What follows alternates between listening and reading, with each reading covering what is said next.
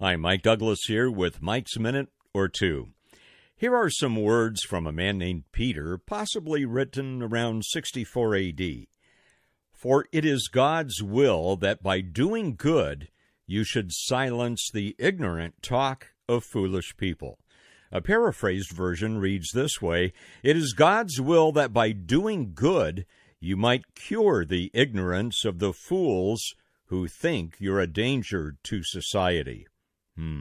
Let's think about how these words apply to us today, about 2,000 years later.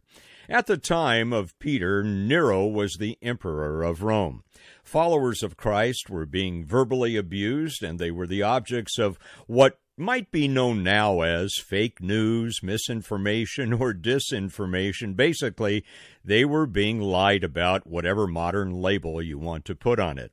In historical context, it's likely Peter's words were penned before the physical torture and persecution had reached Asia Minor, that area we basically know now as modern-day Turkey. But the storm clouds were gathering, the verbal assaults against righteous people were increasing in number and intensity, and Peter was communicating a deep and highly effective concept for followers of Christ.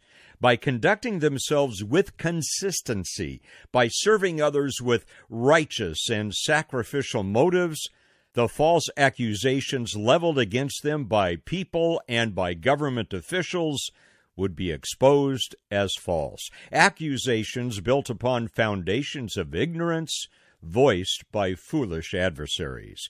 For it is God's will that by doing good you should silence the ignorant talk of foolish people. Has much changed today? Are not righteous people, good citizens, sacrificial servants of others being assaulted by accusations based in ignorance, leveled by foolish people and foolish governmental leaders?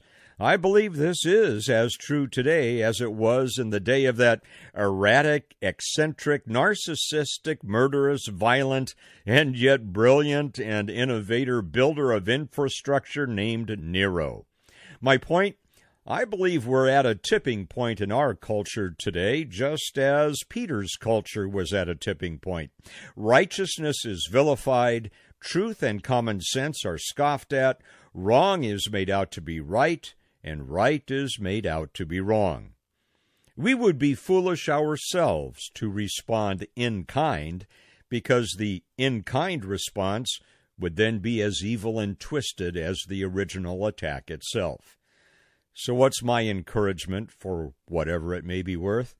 Well, my choices are to stand firm in the light, to avoid the shadows, to stand firm upon the foundations of what I know to be true, and to continue to love our neighbors as ourselves, an ancient command reinforced and given to us by Christ himself.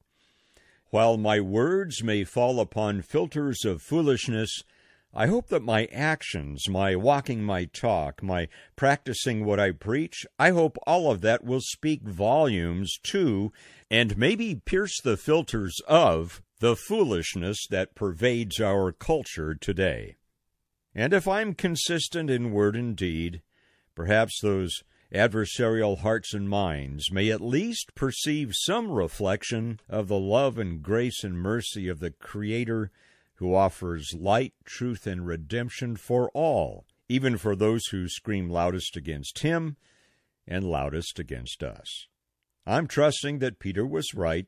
It is God's will that by doing good, we might cure the ignorance of the fools who think we're a danger to society. For Mike's Minute or Two, I'm Mike Douglas.